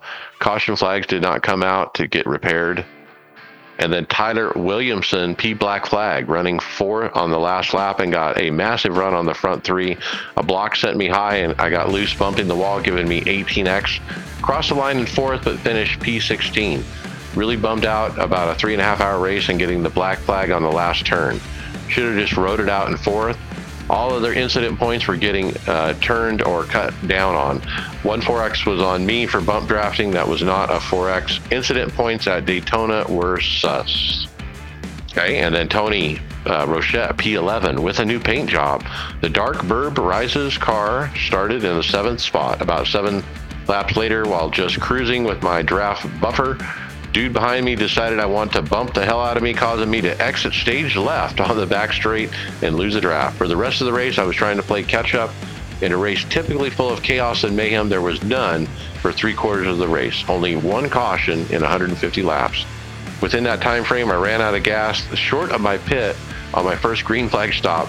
Second green flag, I was just before the line when the caution came out. I was stuck behind dumbass drivers who couldn't hold the line nor knew how to push or be pushed. At one time, I was 2 laps down, but the last quarter we had our shenanigans and made those back up to finish on the lead lap. Thank you to Brian McChicken for making an awesome paint for the chubby burb, but think he forgot to grease down for Arrow. John, P25. Yeah, this race was a poster child for why we need stages in these long races. And I've never had a strong opinion about that, but now I do. We had only 9 cars finished on the lead lap. First pit stop was under green. I was in 9th at the time, and somebody wrecked me in the pits, and I couldn't get my pit stall. I had to go back on the track and come right back in and do it again. That put me a lap down, and I never recovered from that. First caution was on lap 45, and I got a passing under yellow penalty, and I still don't understand how that happened. But then that put me 2 laps down, and we didn't have any cautions for another 135 laps. Hence, we need stages on these. Field was so spread out, there was no chance to catch anybody. And to be honest with you, the most boring race I've ever been in. Yeah, it was just not fun. It wasn't awful, but it just wasn't fun. Absolutely hell no to the stages. I'd like stages in these full distance races. Special event, man. I would, yeah, just in these. I mean, I'm not a fan of it, but when you've got a 500-mile race, I mean, man, this just gets boring. Are we gonna change the system and add points to the stage racing, and are we going to calculate that into the drop weeks? It's the whole point of stage racing was to get the people to race harder, not just get them to not just give us a caution and natural cautions. I still don't really like the stages in real racing, but they're at least they're all full length races at least. No, we're already bad enough and cause enough cautions usually. Just because you got unlucky one time doesn't mean everybody that has damage deserves a chance to get back in with stage breaks. Right. And then Joe Owen ran with us. He was wrecked out. Saturday fix. John, P5. Yeah, I started P12, and because of that debacle in the open race, I just said, heck with this. I'm going to start in the back, avoid the wrecks, and it actually worked. We had 9 cautions. I was in 15th on the last lap when the front runners decided to have the big one. I just passed the junkyard of wrecked cars and made it up to 5th place. Now, I don't like laying back like that, but I knew it was the only way to get a decent finish considering all what had been going on at Daytona that week. David, I'm with you on it. I mean, I don't have a strong opinion about stages, but when you have to build a strategy around wrecks and to get a 5th place finish because I did that, it's not because I was good, but it's because I'm figuring out when people are going to wreck. I mean, there's got to be a better way, but I'm happy with that finish anyway. But your strategy is still a gamble because they could just as easy finish clean, and then you're all the way in the back or stuck a lap down. In the splits I'm in, you can't lay back usually. And as a result, we had a lot of people just finish on the lead lap because that was the people who were fast, right? And we literally just lapped the field, and not because they were wrecked out. And I think I want to see more of that almost old school racing where long run and being able to put together consistent speed instead of just hot lapping all the time is what matters. Moving on to Sunday Open, I got a P14. Had an up and down race. I actually led laps for a while. It was green forever. At one point, I actually slid through the pit road box, lost the pack. I eventually caught a caution that saved me. But after that, just getting caught up in other people's issues and wrecks and wasn't a great finish. Chris Waldron, P20, went a lap down under green and missed the lucky dog 4 times. David, P19.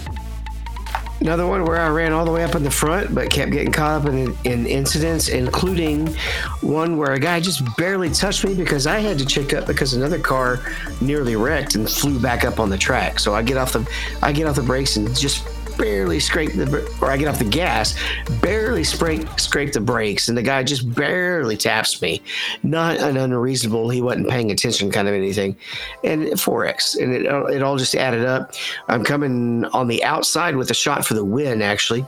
And the guy on the inside gets a bad bump and hits me, and it gives me 18X, crossing the line. Bang. Justin, P32 again. Green flag run, lap 125. We go in for fuel. The guy behind me runs me over on entry going into the pits. I managed to keep it straight, hit my box. On the exit, the same guy's behind me straight up runs me over on the exit of pit road, and I hook right and junk my car. Adam Jocelyn wrecked out. Tony wrecked. You know when you tell someone to stop slamming your ass and they wreck you? Yeah, that was me. Brian wrecked by a lap. Brian Curry wrecked by a lap car. Greg wrecked late in the race. Moving on to Sunday fixed. P2, my best result of the week. I was running third on the white. I had a run on the top two. I went high on them, and at the line, I lost it by maybe a foot. It was a pretty uneventful race otherwise, so we were just riding. But I was in position to win. I don't know who was watching. Brad, I think you might have been spotting that, or no, maybe it was Brian. But yeah, I almost won it, so feel pretty good about that. Justin ran, he got a P4. He said, stayed conservative. I was desperate for a good finish. I led 11 laps. It was a solid finish. I will take a finish like this anytime. All right, let's move on to Atlanta Dega. My race, I got caught up in the first caution, which was David. I was right behind the two people who sped out 2.5 minutes optional. The next time I got ran over from behind for another 4X, and then I got destroyed when somebody else basically brake checks, and I get ran over from behind, and the car gets heavily damaged. No caution. Total shit show from that point forward. I ended up with a drive-through penalty and eventually DQ'd out with 3 to go. David, P12. Yeah, it was a pretty infuriating race where I stole a not terrible finish. I would like to see a better finish, but I was in that first caution. I was qualified like P5, P6, and at one point a guy passed me on the under the red line at Atlanta, and he thinks it's not against the rules. I let him up. I didn't have to, because my only other choice was to let him wreck me so I could protest him. I think that's an issue that I really want to be dealt with. If they make an unsafe rejoin, whether it causes a wreck or not, it needs to be protestable. And it may not. I don't know if the question come up. That forced me 3 wide into a bunch of mess. And as I'm trying to get back into position, I finally get in line, in the outside line, and I'm getting back into a rhythm. Then there's just a hard checkup, and I can't avoid the guy in front of me. I tried to avoid him to the inside and end up hooking him. Then just back and forth on the race. I think I was even a lap down at some point. And survive for P12 with, again, 16X, one of them from a wreck, another one from somebody else's wreck, and 2 from just bad bump drafts. Bump drafting continues into the second week. Justin, P30, ran the race in the top 10 half the race. Just got caught up in somebody else's wreck. Nothing I can do. I've dropped 400 I rating in 2 weeks because of these speedway tracks. I guess I got to get better and stay up front. Brad, P19. Yeah, started a P5 and was kind of the odd man out. While we were running, you guys were having all kinds of issues, and we ran first 55 laps green. Race was going great. Frustrating race because you couldn't go anywhere. A lot of side drafting. We got till about lap 100, and then the yellow started. And then we finally had the big one. Got caught up in that one, and ended up, by the time we got going, made a pit stop, and pace cars, nobody can get caught up on these tracks, and that's even more frustrating. You got to get in and get damage fixed, and guys just lollygag around, so you can't get in. I literally get into my pit stall, and the pace cars, coming out of 4. So no option to really get much fixed. Ended up finishing a lap down. Just a really frustrating night from what seemed like it was going to be a good, solid, probably top 5, but no incidents, and just I just not my cup of tea when it comes to this kind of racing. Just I don't enjoy it. Daytona, you can at least kind of hide and avoid it. Atlanta, you can't. You're in the middle of it. You're stacked up, and guys just drive like morons. Pass. There's nowhere to pass. I mean, you double up. No, I mean, and you got guys that are trying to stay on the lead lap, and we had a guy that just pulled up in front of everybody and caused a wreck last night. I mean, it's just, and the excuse is, well, I'm got to stay on the lead lap. Okay, well, you're an idiot. I mean, it's just, there's just some things you don't do. If you're lap down, I'm not going to pull up in front of the traffic just so I can try to avoid losing another lap. I mean, it's mind-blowing sometimes. Well, the proper thing to do if your car is not broken is what I did, because I did get a lucky dog. I stayed low, but on the red line. And at some point, somebody fussed about it, and I said, hey, look, I'm not just going to pull down and let y'all pull away from me on the drive. I didn't block them, but I stayed low. I kept enough of my momentum to be able to latch onto the pack, and as a result, I stayed in the lucky dog position.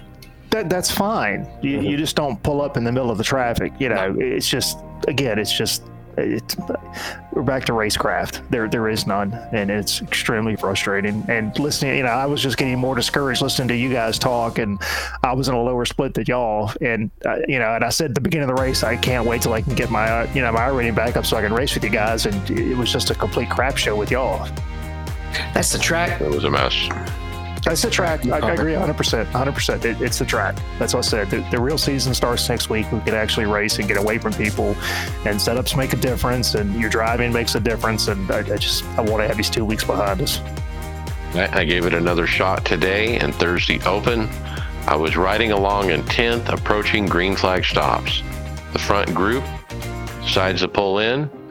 Some loser doesn't realize it, and he shoots from the bottom to the top and destroys everybody in the outside lane, including me. And so I didn't even finish the race. I ended up with 4 minutes damage and rode around a few laps and parked it. And that brings up a discussion we had in the chat. What are we? This is the 3rd year of the new Atlanta, and you still don't have the right pit entrance. Where you're pitting off of 3. I think that would solve a lot of problems. So you're saying the real track does have that? We just don't have the updated scan? I don't really need a scan. You just need to put in. You have to set up a blue cone. That's all you need. You just have to, but you have to put the speed limit there too. I don't think the speed limit goes that far back. In the real NASCAR, they just have the commitment line there. That's I don't think you had to be at pit road speed when you're going into 3, but there ought to be a commitment there. They ought to be able to do that. I just can't imagine they couldn't do that. Again, we never had to pit under green last night, and I was so grateful for that because I knew it was going to be. I knew it was going to be exactly what happened to you, Mike. Yeah, I was in a good spot. I didn't have any incidents. I was in the lead pack. Yeah, it was very frustrating. Let's talk other racing. I ran the FIA F4 at Okayama. The sim would not load and crashed at 90%. Now, that's the first time I had a problem since they got rid of the website. I finally hit launch again, and it ended up crashing the entire computer. My whole computer turned off. And then after the reboot, my computer went into Windows Update. And I had to and then it rebooted again and even more updates. And then by then I was P7 as I missed qualifying. It was an 8-minute qualifying and a 3-minute warm up. So I was able to grid from 7th, and I got to, let me see how it says. Gridded P7 as I missed qualifying and got to 12th by lap 1, 7th by lap 3, and went on to finish the race in P5. So anyway, a nice P5 after having computer problems at the beginning, missing qualifying. I like this car, and I can't wait to try it in the rain. Brad, you ran B and C. Yeah, I ran just a mix of both of them. Never really got a great finish. Again, I would have good runs, and you end up getting caught up in somebody else's mess. It's Daytona. So, like I said, just glad to see it in the rearview mirror. Okay, Chris Waldron, Road to Pro, P15. The early big one on lap 17, green flag the rest of the way, lost the lead pack on the pit stops, ended clean. He's 435th in the points. All right, Chris, I'm glad somebody's doing it. And then Brad A. Open, P14. Yep, decided to run an open race, I guess before the Daytona, maybe. I don't remember now. Again, Daytona. Started P2, ran up front. Just again, very aggressive driving. I mean, we're 3 and 4 wide off at lap 7. Ended up getting spun off turn 2. Lost strap, hit it by myself, got the lucky dog. Ended up fighting back.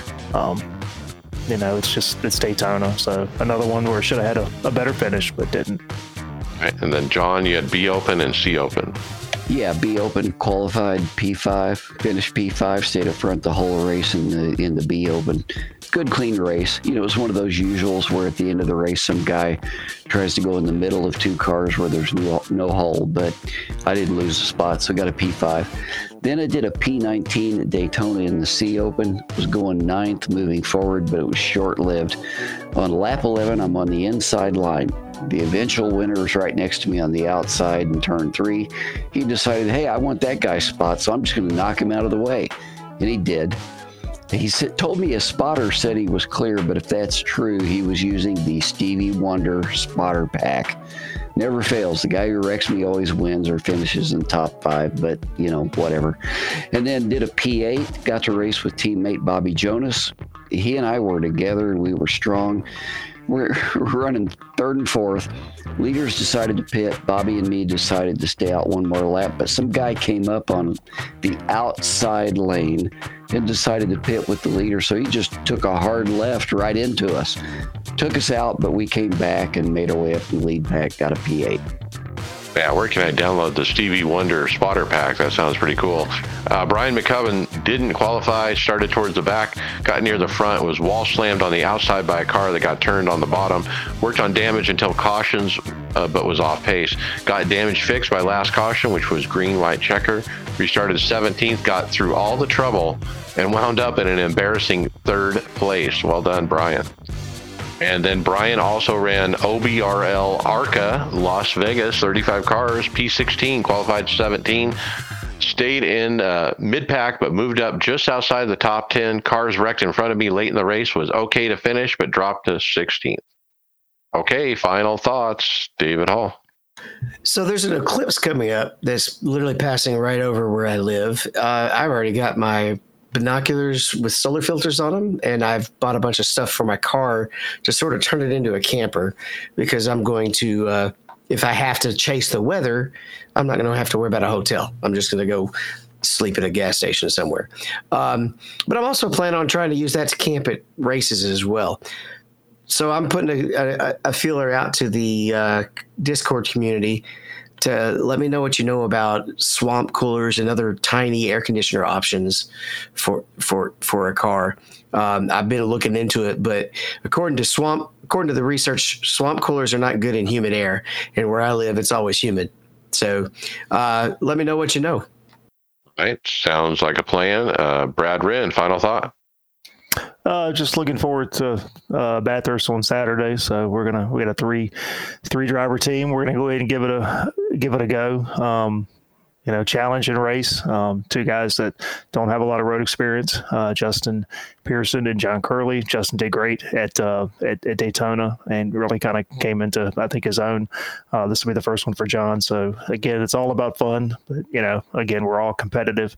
We want to finish well. So I think it's going to be a challenge. Looking forward to that, and then just happy to get back to a regular track starting next week on the NASCAR iRacing series, and we can start to let the season start, let the field start to thin themselves out as guys can't stay hooked up and everything else. So just looking forward to that. Yeah, very good, John Curley. Final thought. Well, yeah. So, speaking of eclipse, I went to school and grew up close to Carbondale, where the center of this eclipse is, the last one and the next one. So I'll be there for that. But looking forward to Bathurst. I've been practicing. I'm not a road course guy, but it's a lot of fun. And ready to get Daytona and Atlanta behind us like everybody else. All right. And then my final thoughts. It's not a great start to the season. I mean, P6 in Daytona in the Open, P2 in the fixed. Not too bad for Daytona week, but Atlanta, 2 DNFs in a row. I didn't even finish. And so I'm really hoping for a good result Friday. Now that I'm off on Sundays, I'm probably going to start running the Sunday morning races.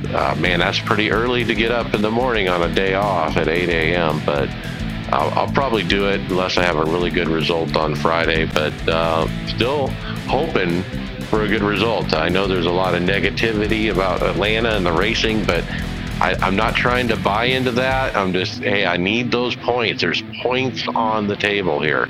Remember, I finished second in points last year. I got to do better this year. So every week counts. It's too early to be giving up drop weeks. So with that, hey, we'll see you on the track. Later.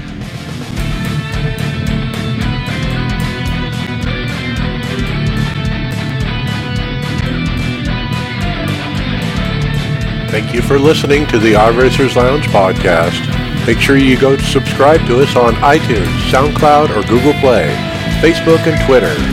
See you on the track.